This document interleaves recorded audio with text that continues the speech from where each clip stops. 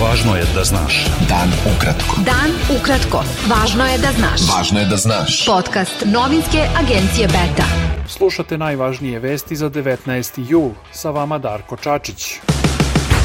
Razgovori u Briselu na nivou glavnih pregovarača završeni su bez direktnog sastanka delegacija Beograda i Prištine. Specijalni predstavnik Evropske unije za dijalog Miroslav Lajčak odvojeno je razgovarao sa glavnim pregovaračem Srbije Petrom Petkovićem, a potom i sa šefom kosovskog pregovaračkog tima Besnikom Bisljimijem. U fokusu današnje runde bila je primjena sporazuma o putu ka normalizaciji između Kosova i Srbije, kao i koraci ka deeskalaciji situacije na severu Kosova.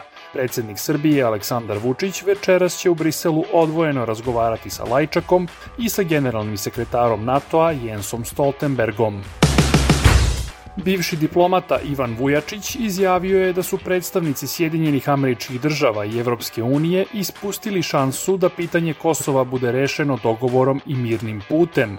Vujačić je agenciji Beta kazao da su predsjednik Srbije Aleksandar Vučić i kosovski premijer Aljbin Kurti demontirali Ohridski sporazum i da za to odgovornost snose i međunarodni posrednici.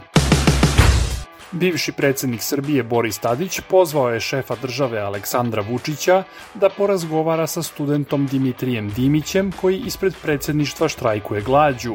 Tadić je naveo da je skandalozno što Vučić ni treći dan ne izlazi da razgovara sa studentom. Premijerka Srbije Ana Brnabić predložila je članovima parlamenta da za ministarku prosvete izaberu Slavicu Đukić-Dejanović iz Socijalističke partije Srbije. Brnabić nije pominjala razloge zbog kojih je prethodni ministar prosvete Branko Ružić podneo ostavku. Poslanička grupa Ujedinjeni u Skupštini Srbije promenila je naziv u pravac Evropa, izjavila je njena šefica Marinika Tepić. Ona je kazala da na taj način žele jasno da poruče da je članstvo u Evropskoj uniji jedini ispravan pravac za Srbiju. Od 3. maja do 7. jula protiv 82 učenika starija od 14 godina podnete su krivične prijave zbog ugrožavanja sigurnosti i širenja panike i nereda preko društvenih mreža, saopštilo je Ministarstvo unutrašnjih poslova Srbije. Od 82 učenika, 29 je uhapšeno.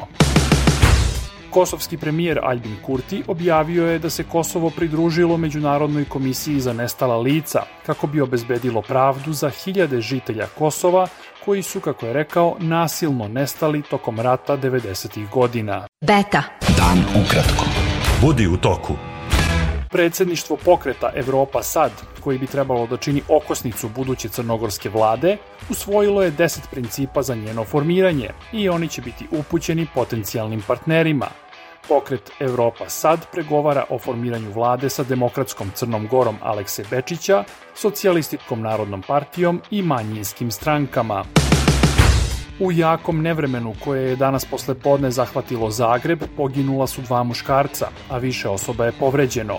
Poplavljen je centar Zagreba, sve javne službe su na terenu, a materijalna šteta se procenjuje. Rusija je izvela niz noćnih vazdušnih napada dronovima i raketama na mete širom Ukrajine, ciljajući južnu luku Odesu drugu noć za redom, objavili su ukrajinski zvaničnici. Ukrajina je potom pozdravila uspešnu operaciju posle požara koji je jutros izbio na vojnom poligonu na Krimu, zbog čega su lokalne ruske vlasti evakuisale više od 2000 civila.